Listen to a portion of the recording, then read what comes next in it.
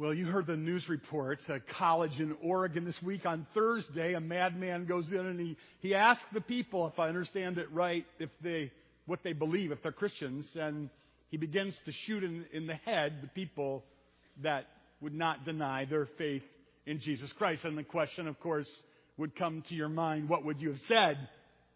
What would you have said? I wonder how many of you would have said, I'm a Christian. How many of you would have said, I'm a Christian? How many of you believe that the Bible is the Word of God? Huh? How many of you believe that Jesus Christ is God? How many of you believe that Jesus Christ was born of a virgin? And how many of you believe that Jesus Christ's death is the only way of salvation? Amen. How many of you believe that Jesus Christ will literally and physically return to the earth someday? Amen. How many of you would leave a church that wasn't devoted to teaching those things? I would too. I'd try to change the church, and if I couldn't, I would leave.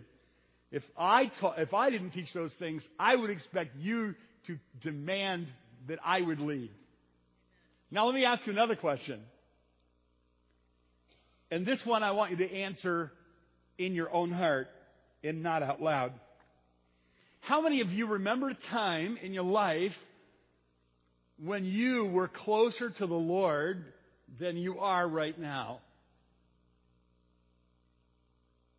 How many of you remember a time in your life when your love for the Lord was greater than it is right now?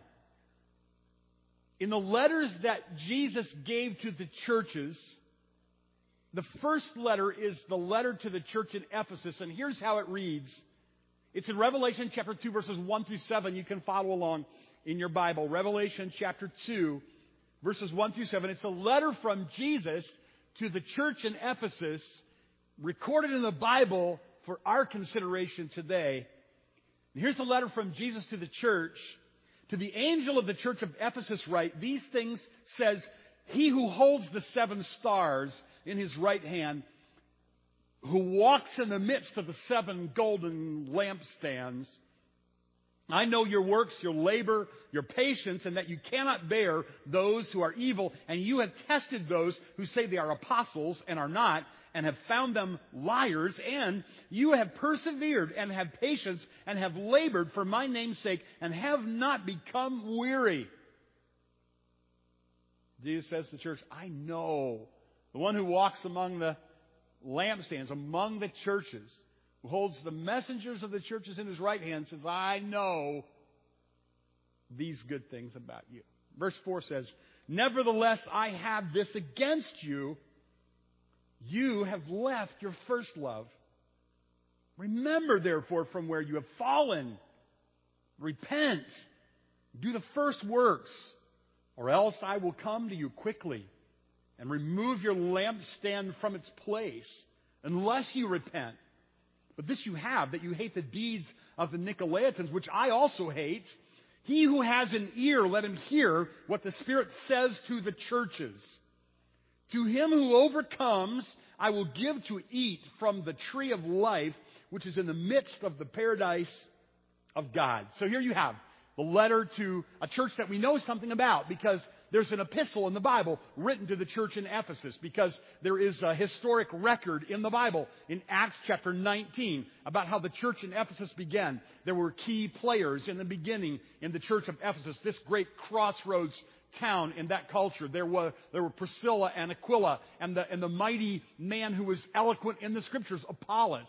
And along came the Apostle Paul, and he taught in the school of Tyrannus for a long period of time. He was followed there by Timothy, and then by the Apostle John himself. This was a church with a spiritual pedigree.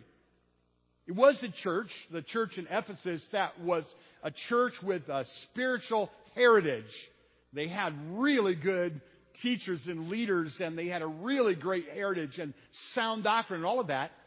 They were also surrounded by spiritual darkness.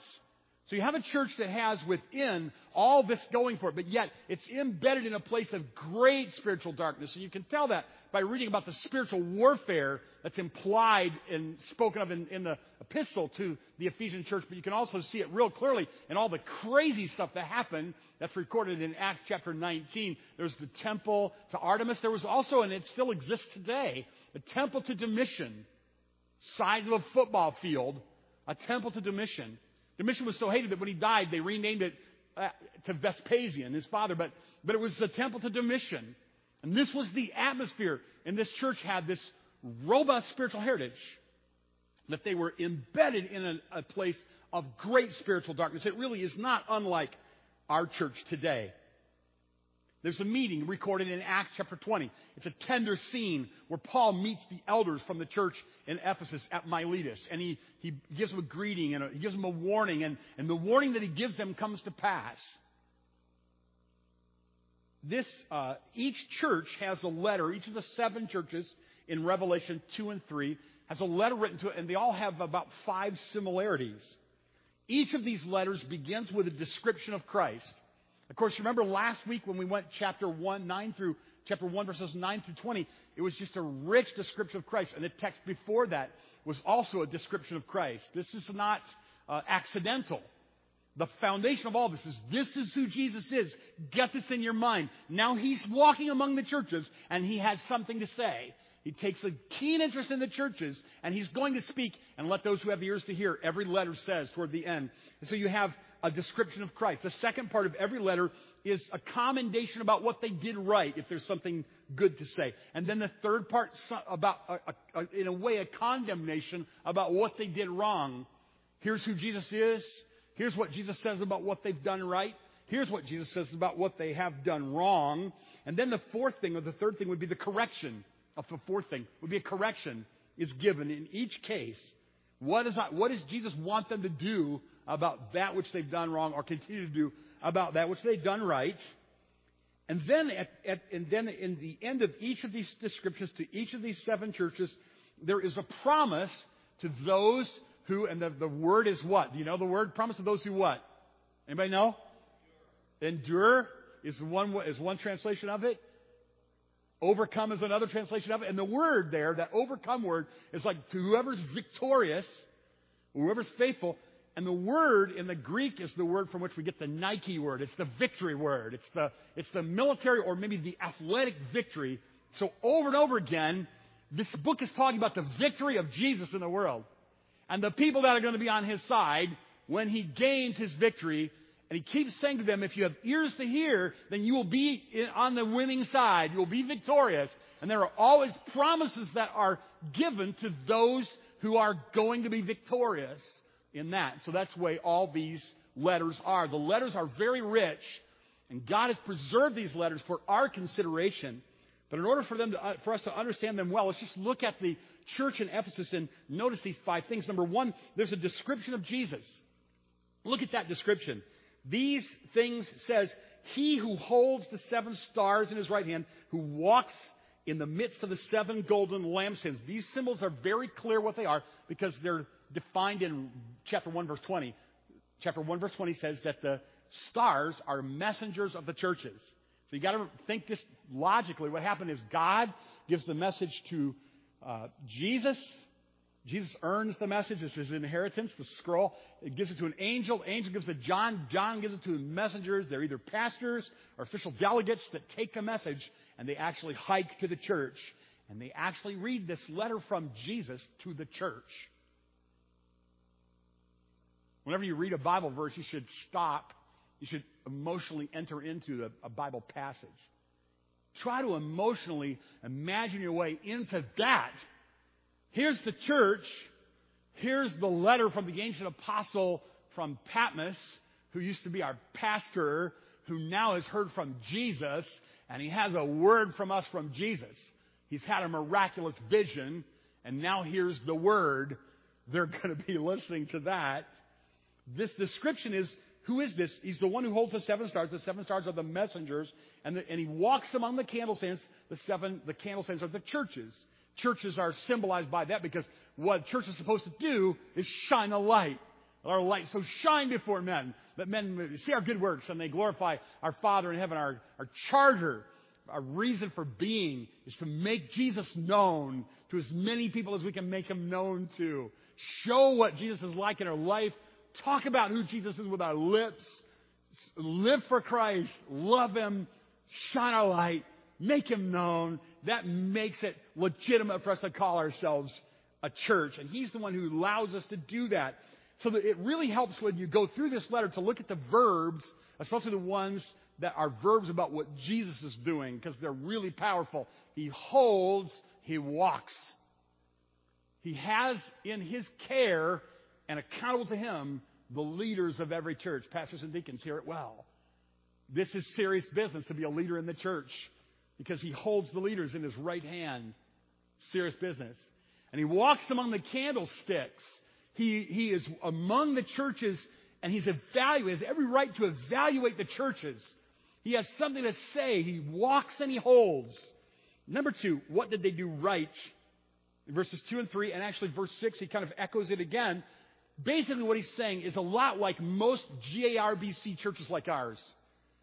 GARBC, General Association of Regular Baptist Churches of Grand Army of Rebellious Baptists, sometimes called GARBC fellowship churches like ours. We were born out of a liberalism controversy, a theological liberalism controversy, and we said in our DNA, like, we are fundamental to the truths of the Scripture. That is who we are and who we're going to be. And we have fought a hard fight to get there. Not our generation, but a generation before us. And they suffered. These people started churches like in post offices and in basements of post offices and in little tar paper roof shacks. And they were the little sectarian group in town. They weren't the big uptown church, the first church, because they left the first church because the first church left the doctrines of the Bible. And they said, we're going to do right even if we have nothing. And they built these churches. And so this is a good thing. You're in a church that is in a heritage of doctrinal fidelity.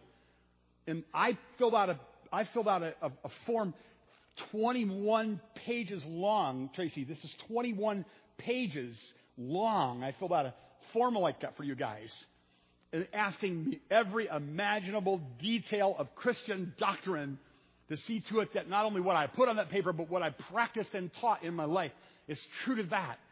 And I will tell you, I'm loved here, but the moment that I departed from any of those doctrines, there would be scores of people that would immediately call me on that, because this church is devoted to sound doctrine. It's one of the reasons why you want to be in a church like this, and that's a good thing. And God commends us for being a church that's sound in doctrine, especially in an age of apostasy, departing from doctrine. He knows this. Look at that. I know your works. You're not going to do something good and Jesus doesn't make a note of it. He knows. So he says, I know your works. Notice it's like almost 9 things. He says, I know your works. I know your labor. I know your patience. I know that you can't bear those that are evil. It's a good thing. I know you have tested those who say they're apostles and they're not, and you've found them liars. Verse 3, and you have persevered. I know you've persevered, and I know you have patience, and I know you've labored for my name's sake and have not become weary. You worked hard. These are all good things.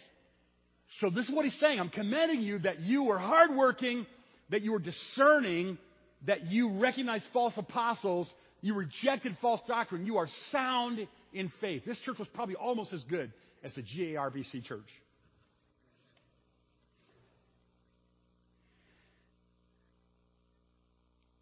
But then you get to verse 4, and you have what they did wrong. This frightening word, nevertheless. It's almost as if this is the main point, which I think it is. Nevertheless, he's going to say something shocking. I have this against you. You have left your first love. Remember the questions I asked at the beginning? Do you believe the Bible's the Word of God? Do you believe the virgin birth? Like that? But then that question, that harder question, were you ever closer to the Lord than you are right now? Say, have you left your first love? That's what he's saying to the church here. And then he says, I have this against you. Problem was internal. They have the spiritual heritage. They have the spiritual darkness around them. But the real problem was not the darkness around them, although that may have contributed to the problem. It was their own hearts drifting away from this passion for Jesus Christ. Their own hearts getting kind of cold, and they're going through the motions and just doing stuff. That was what Jesus saw when he walked among the churches in Ephesus. What's the correction? He says, verse 5, remember therefore from where you have fallen. And he calls it fallen. Doesn't it just seem harsh? Remember from where you have fallen. He says, remember that. And then repent and do the first works.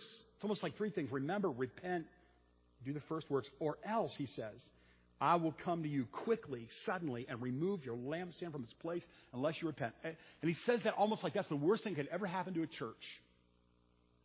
If you don't listen to what I'm saying, repent, remember, and repent, and return, I'm going to put out your light as a church. You're not going to be a real church anymore. You're not really going to represent me anymore. Nobody's going to see the light of Jesus in you anymore. This should just make your blood run cold. Oh, God, don't ever let me be a part of a church that God has removed its light because it's lost his love for you. This is what happened there.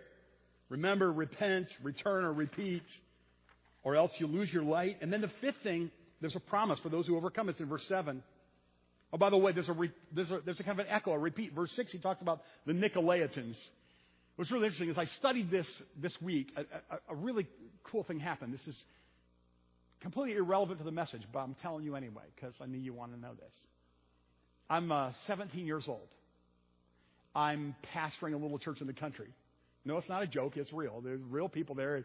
They're nice people, and I'm 17. I don't know anything. I didn't even know what I don't know, but I just was enthusiastic, and I was an exhorter, and they didn't have anybody else. I'm the best they could get, I guess. I didn't move fast enough. I was their pastor for 1 year, from August 11th, 1977 to August of 1976 to August of 1977. Pleasant Ridge Bible Church, Fort Recovery, Ohio. There's a cluster of like 30 or 40 people there. Most of them are young people. So I decide I'm going to preach through Revelation like you do because I'm 17 and I can do that.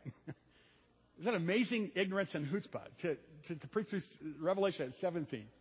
And I'll just tell you what I did, honest. I kind of cribbed from a book and just kind of repeated the stuff, and I just exhorted, and we made our way through that, and I leaned heavily on Tim LaHaye, I think. So I'm reading a commentary by Tim LaHaye, and I'm thinking, what are the deeds of the Nicolaitans? Because you want to know that. God hates the deeds of the Nicolaitans, and he likes it that the church hated the deeds of the Nicolaitans. And so I was wondering, so what are the deeds of the Nicolaitans? Because if that ever happens again, I want to hate on them like on what they teach, like you hate on what they teach, or what they do, the deeds. And what's funny is this week as I'm studying that, my mind went back. That was a long time ago. My mind went back, and I immediately remembered what I read. It's so funny what goes on the hard drive of your brain. Maybe my little therefore you should would be this. Study the Word. It will be amazing what God puts in your mind and stays there for years. The deeds of the Nicolaitans, scholars aren't really sure. The best of them probably conjecture that this is when there's a hierarchy in the church and the common person loses his place like God intended for the church to be. The ground is level around the cross and there's not a series of hierarchy over the church. But they're not really sure. But here's what it is. The way they behave was not pleasing to the Lord. And God doesn't say, I hate the Nicolaitans. He says, I hate the deeds of the Nicolaitans, and you hate the deeds of the Nicolaitans, and I like that about you. So we learn from that when somebody's in doctrinal error, we should not hate them, but we should hate their deeds like God hates their deeds. Isn't that good? And this is what Ephesus did. So they got that down. They were doctrinally sound. They tested false apostles. They labored and they worked really hard. They had this great heritage, but it was shocking. It was scandalous. It was frightening. It was sobering that they had left their first love. You just imagine your wife telling you, I just don't feel like I love you at all anymore. I'm still going to wash the dishes like I always do. And I'm still going to take care of things. But I just don't love you anymore. I don't really like being around you anymore. I don't really have any love for you anymore. Would that be okay with you? No, that would not be okay. But who deserves our love even more? But our Lord Jesus Christ, our Savior, who died for us, sent His Holy Spirit to live within us. How can we fall out of love with Him? And how can our hearts grow cold? And what a scandal it is if that happens to us. And that's what happened to them. And so then there he says in verse 7, let he who has ear to hear, let him hear what the Spirit says to the churches. Whoever overcomes, to him who overcomes, victory, Nike, I will give to eat from the tree of life, which is in the midst of the paradise of God.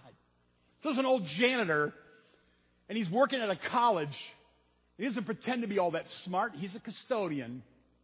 And he's sitting there one day, and he has an old worn Bible, and the professor walks by, tweed jacket, pipe in his teeth. And he kind of looks at him and says, say there, fellow, what are you reading? And the old man just humbly looks up and he says, I'm reading my Bible today. And the professor says, and what part of the Bible are you reading? I'm familiar with that. He goes, I'm reading the Revelation. He goes, oh, you're reading the Revelation. He goes, have you ever had any training on how to understand that? He goes, no, sir, I have not. He said, do you know the original languages of the Bible? You ever studied the Greek? He said, no, sir, I've never studied the Greek. He said, have you ever had a class on understanding the symbols of Revelation? He said, it's going to be a little difficult for you to understand. Do you feel like you understand it? He goes, yes, sir, I feel like I do understand it. He goes, oh, really? So, can you explain it to me? He says, yes, sir, I think I can. In the end here, Jesus wins, and I'm going to make sure I'm on his side. That really is what Revelation says. Victory is in the hands of this one who holds the 7 stars in his right hand, who walks among the lampstands, and he shares his victory with all those who overcome. Don't ever forget that. In this Christ-denying age in which we live, there is one who's going to come, and he's going to declare grand victory over the entire universe. He's going to own and reign the whole thing, and with him reigning are going to be those who overcame by enduring and by believing, and he is going to reward every one of them as every one of these letters to the churches promises. There will be a day when you'll be obviously on the victory side with the one who's the victor over sin and death and the grave. Imagine if you are there in Ephesus and the word comes that the messenger, maybe the pastor, maybe a delegate, is coming and he has a word and this is a message and the message is from John from Patmos. This is a vision that God has given to him. Your hands are trembling. The church is now going to assemble. When do they assemble? Is it early in the morning? Is it late at night? Often the early church had to assemble early in the morning or late at night because most Christians were commoner slaves. They weren't free to worship in the middle of the day. They had to get up early in the morning and go to Christian worship somewhere. Or they had to stay up late in the night like Eutychus falling out of the window, remember? So the people are gathered, perhaps in the darkness, and now their hearts are beating fast. The hands are trembling. The man, whoever it is, stands and he begins to unroll the scroll and he begins to read and he says to them, this is the word from the one who has the 7 stars in his hands. And he walks among the golden lampstands and the people go, we're doctrinally sound. We know who that is. That is our Jesus. Tell me more. He says, I know you're good folks and you believe the Bible. And they're like, yes, we are. I know that you have tested the false apostles and you've rejected them. And they're like, yes, we are. That's us. Look at us. We did this. I know that you have worked hard and I know that you have labored. You're hard-working, doctrinally sound, fundamental people. I know that about you. They're like, oh, thank you. That's so encouraging to know that God has seen that we have been faithful to the Word of God. And then there's this word, nevertheless, did a hush fall over the house when he said, but there's something, nevertheless. Like, what? I have something against you. Jesus says that this church has something against you.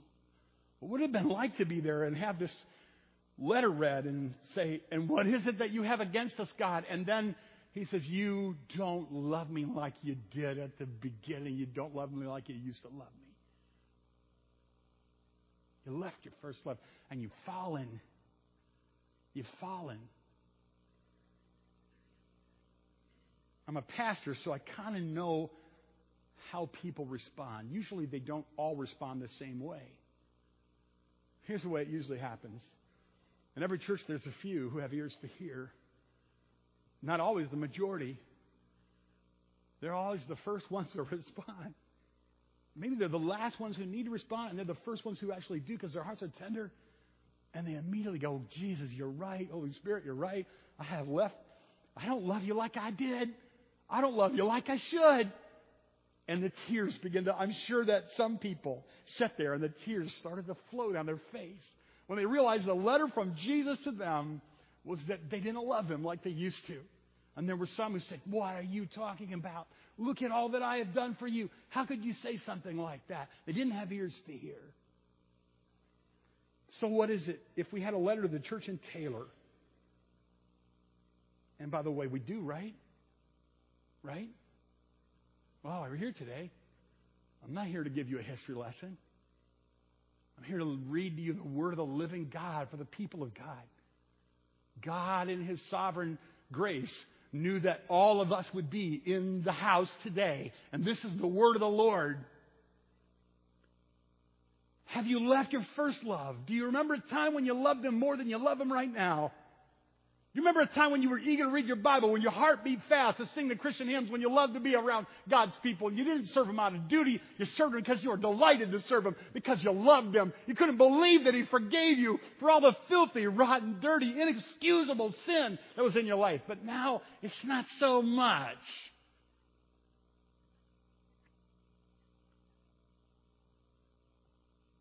Lois and I used to know an older pastor. I suppose he's about probably a little older than I am right now. He and his wife, we noticed that they kind of maintained a public decorum, but we also were perceptive that they didn't get along very well. He would say things about her that weren't that flattering. We went to dinner one time. We were young.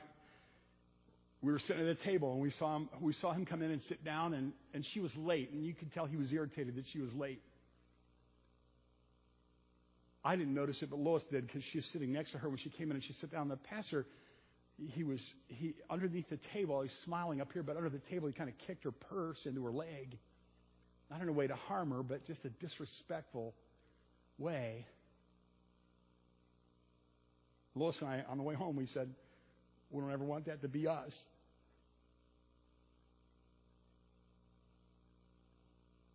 I want my wife to go, yeah, he did what he was supposed to do. He paid the bills and he came around, but he never really thrilled my heart, never really made me feel loved and cherished. How sad would that be?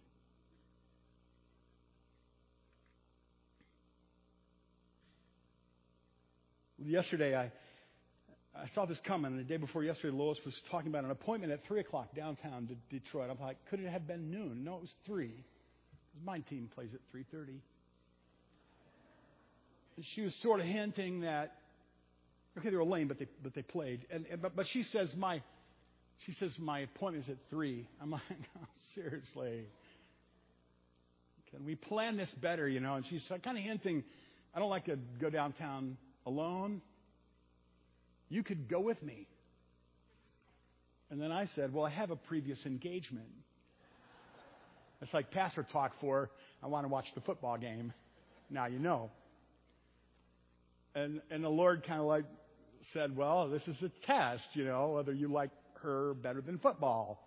You don't have to listen to this right now. You can just not listen, and you can turn your little hearing aid on later. And so then I come to the study and I work, and it's about 1, and I'm going to go home, and Lois says to me on the phone, so what did you decide about the appointment? Of course, if I didn't come with shining colors, would I be telling you the story? Of course not. But she says, well, what did you decide? And I said, well, honey, I really want to watch a football game, but I'd love to be with you, and I'll be happy to go with you if you want me to, I heard myself saying. And then she says, that's a good answer, but the appointment canceled. But I was just checking to see.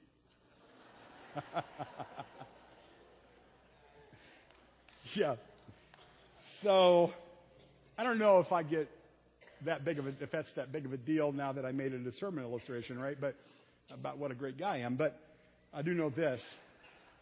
There is one who has this perfect understanding and this perfect knowledge and this great heart, and he wants your love, and he's allowed you to love him, and he knows if you do and if you don't.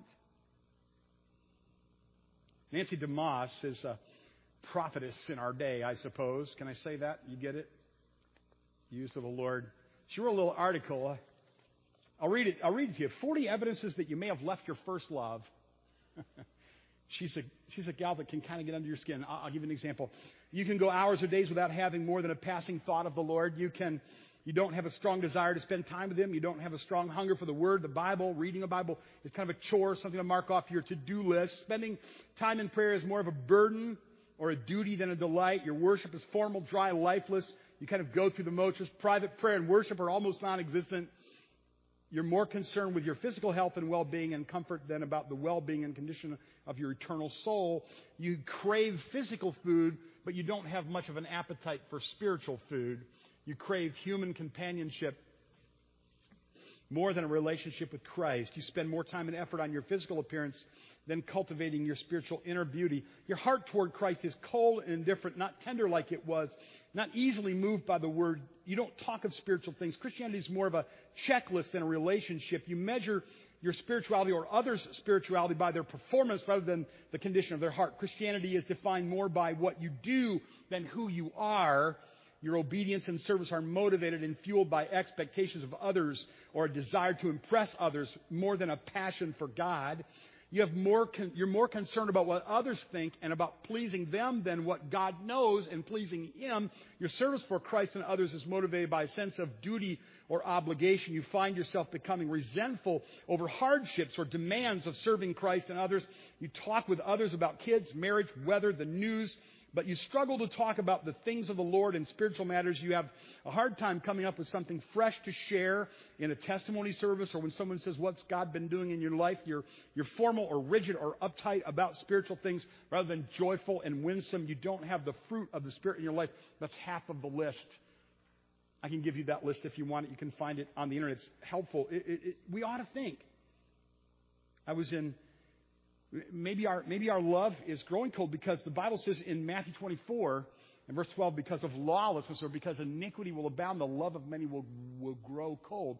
In other words, when we live among people who are willfully sinning against God, which we do, it's not uncommon for our love for the Lord to flag. I'm in Cracker Barrel the other night with the girls, and I'm listening to the soundtrack. And the song we sang today, How Great Thou Art, and the Christocentric part of How Great Thou Art comes on in Cracker Barrel. And when I think that God, His Son not sparing, sent Him to die, I scarce can take it in. And my heart broke as I thought America has drifted so far from God that when you go to a public place and you hear somebody singing about the cross, it just breaks your heart with sadness to think what has happened in our country, that people have gone so far from God.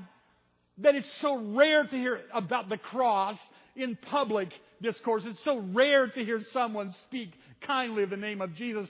It ought to break our hearts. And this is the cultural atmosphere growing very cold around us. And because of that, our hearts can grow cold with love for Jesus Christ. Can you feel that? Young people, do you love Jesus Christ more than anything in the world? Do you talk about Him more than you talk about anything else? Do you think about Him more than you think about anything else? Are you thrilled with God? Do you read your Bible? Do you pray because you love Him? Is that true about you, young people? Not just young people, but we have a special love for them. I'm thinking about, do you care about what's happening in America? Does it grieve you that religions that have their origin in demons are starting to influence people to perform acts of violence and evil against Christians? Do you realize what this means? You realize what it means for the world our children and grandchildren will live in if the rapture doesn't happen first? Do you take seriously the promise that God gave to Israel that we could certainly applies to some degree to us. If my people who are called by my name will humble themselves and pray and seek my face and turn from their wicked ways, I'll hear from heaven and I'll forgive them and I will heal their land and my eyes will be open and my ears will be attentive to their prayers. I'm in Cracker Barrel listening to a song about the cross. My heart is broken because of our nation. And I wonder if I could I'm a pastor. There's a few hundred people that I can call to prayer. I can say to these good people who love the Lord, would you pray Would you cry out to God? Would you turn from your wicked ways? Could we just take a little part of this nation, the part we're responsible for, and be a salt and be a light? Can our church go to prayer and not just go through the motions of stuff that we were supposed to do and say that we defended our doctrinal statement and get ugly with people who don't agree with us, but can we be people with a living, breathing love for Jesus Christ? And can we go back and can we be restored to our first love? And can we pray for our nation that God would do something in our life, in our land? The last verse in Ephesians, the last verse in Ephesians, the letter to the church in Ephesus, the first letter to the church in Ephesus, right?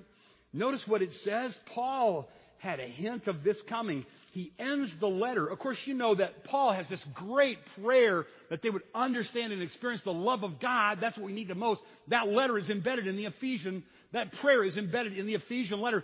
Then he ends, brethren, the grace. This is Ephesians chapter 6. Ephesians chapter 6. This is the end of Ephesians. Grace be with all those who love our Lord Jesus Christ in sincerity. Paul's last word to Ephesus was Jesus' word, which is, I think, the word for us today.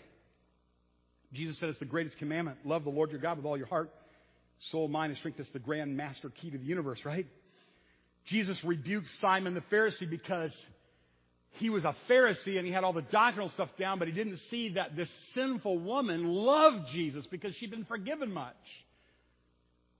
And then in James chapter 4 and verses 4 and 5, it talks about the Holy Spirit living in us, yearning jealously for us because he loves us.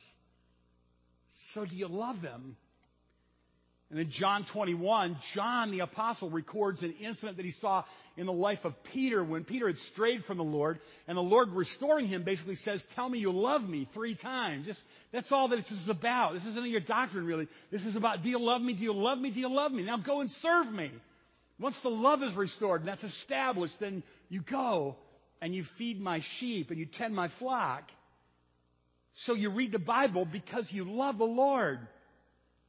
You go to church because you love the Lord. You meditate on Scripture. You memorize Scripture because you love the Lord. You train your kids because you love the Lord. You follow Jesus because you love him. You serve in Awana because you love him. You go to Bible study because you love him. You ride the bus because you love the Lord.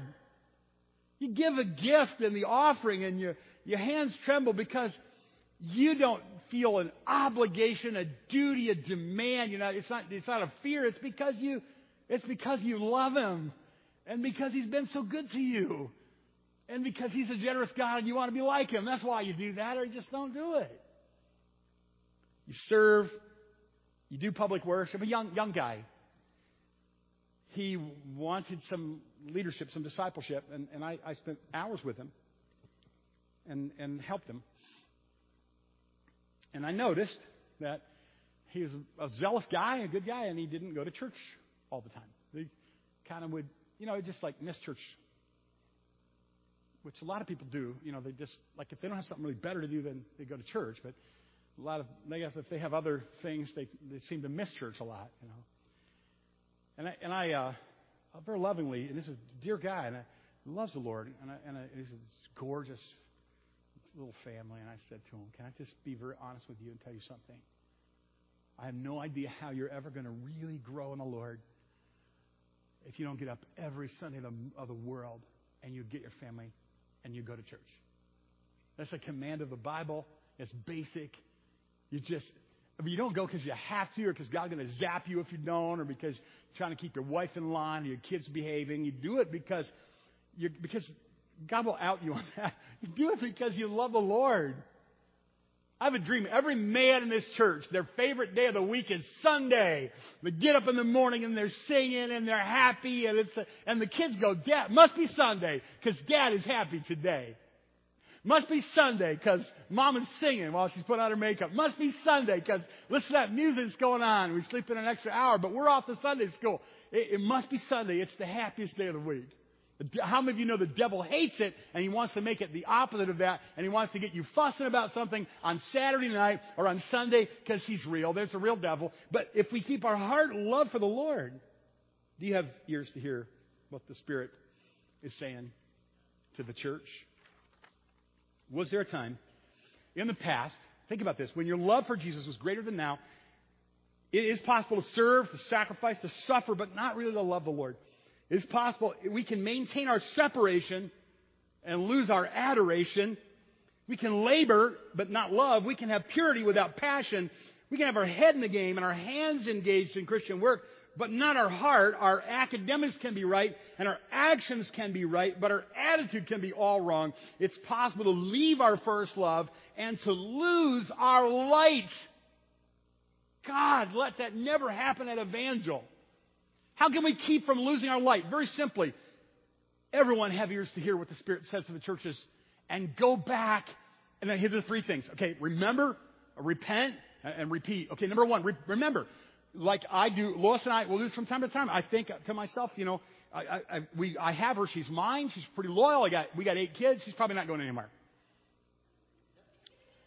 But then I remember, wait. It wasn't always that way. There was a time then the jury was out on that. I asked her to marry me every month. She never said yes. I figured out later on she was waiting for some hardware, which you're supposed to know that, and the ring, but she didn't say yes or no, and other guys were interested in her, and I was like, I remember that. I remember falling asleep talking to her on the phone, and waking up in the morning and the phone is still in my hand, and I talk, hello, and she's like, hello, and we slept together before we were married. That one didn't need to be said. We talked. I know what you're thinking. You're thinking, wow, Pastor, you stepped in it there. Yeah, you're right. Anyway, but you're awake, right? That's the good thing. So we talked on the phone. We were on the phone all night. It's real easy now to go, hey, honey, I'm in a meeting. Can I get back with you? And then you're like, oh, did I not get back with you? So maybe it'd be a good idea for us to remember, oh, wait a minute, remember there was a time when having that girl's attention was a great privilege that you really wanted. Remember there was a time when your hands trembled when you read the Bible. There was a time when you prayed into the night because you were a new Christian and you just couldn't get over that He forgave you. Remember that. When you remember, what else do? The Bible says, then you repent. That's so shocking, isn't it? Acknowledge that as sin that you allowed yourself to drift from the Lord. Acknowledge it as sin that you allowed yourself to drift from the Lord, and say, I repent. Mind, will, and emotions change, and then return. It's not that hard. You go back and you do the things that you once did, but you do them with the heart. I was in a conference one day, and I loved this conference. It was a challenging conference. It was a men's group. There were thousands of men that were there. It got down toward the end of the conference, and a lot of great things had been said, and we were all motivated, but it got kind of winding down to the end of the conference, and then we were all going to go home. The very last session of the conference, I remember that I was driving to the last session of the conference and a dark cloud kind of went over my heart. I remembered last year at the same conference, the holy resolve that I had, the things that I was going to do, the disciplines that were going to be in my life, the resolve that I had. And I remembered that I had kind of dropped the ball on a lot of that, not all of it, but I hadn't really done the things I wanted to do the way I wanted to do them, and it discouraged me. I thought, here I go again now, and I'm going to this same conference, and they're going to say the same thing, and next year I'm going to make the same mistakes. And this guy gets up to speak. His name is Phil. He happens to be bald. He's a great guy. He gets up and he goes, I know what you guys are thinking right now. Phil Bowman, my friend. Because I know what you guys are thinking right now. You're thinking, I'm going to go home, and I'm all fired up now. But when I get home, I'm going to stumble and I'm going to fall. And the devil is trying to discourage some of you right now, like he tries to discourage me, to just give up. He said the other day, I was thinking that, and I was reading in Numbers chapter 6 about the Nazirite vow. Remember the Nazirite, he makes a vow and then he lets his hair continue to grow and he doesn't cut his hair. And his hair gets long because he never cuts his hair. It's a part of his Nazirite vow. He said, but then I was reading and it says, but what if the guy breaks his vow? What if he makes a mistake and he stumbles and he falls and he breaks his vow? And then Phil, the bald guy, he says he shaves his head and he starts over again. It's in the Bible. He said, go look at it. God knew you would sometimes fall. God knew that you would sometimes slip. God knew that you would sometimes make a mistake. God knew that sometimes you would let your first love die down to embers. He said, and he made a provision, shave your head and start over again. He said, well, I didn't literally shave my head. I don't have that much hair to work with anyway. But on the way home, I thought, that's the answer I needed. God says I can start over. And I want to tell you too, you can start over. If you'll remember, and if you will repent, and if you will return, and you ask God to give you your first love back, then your greatest days with the Lord can be in the future and not in the past.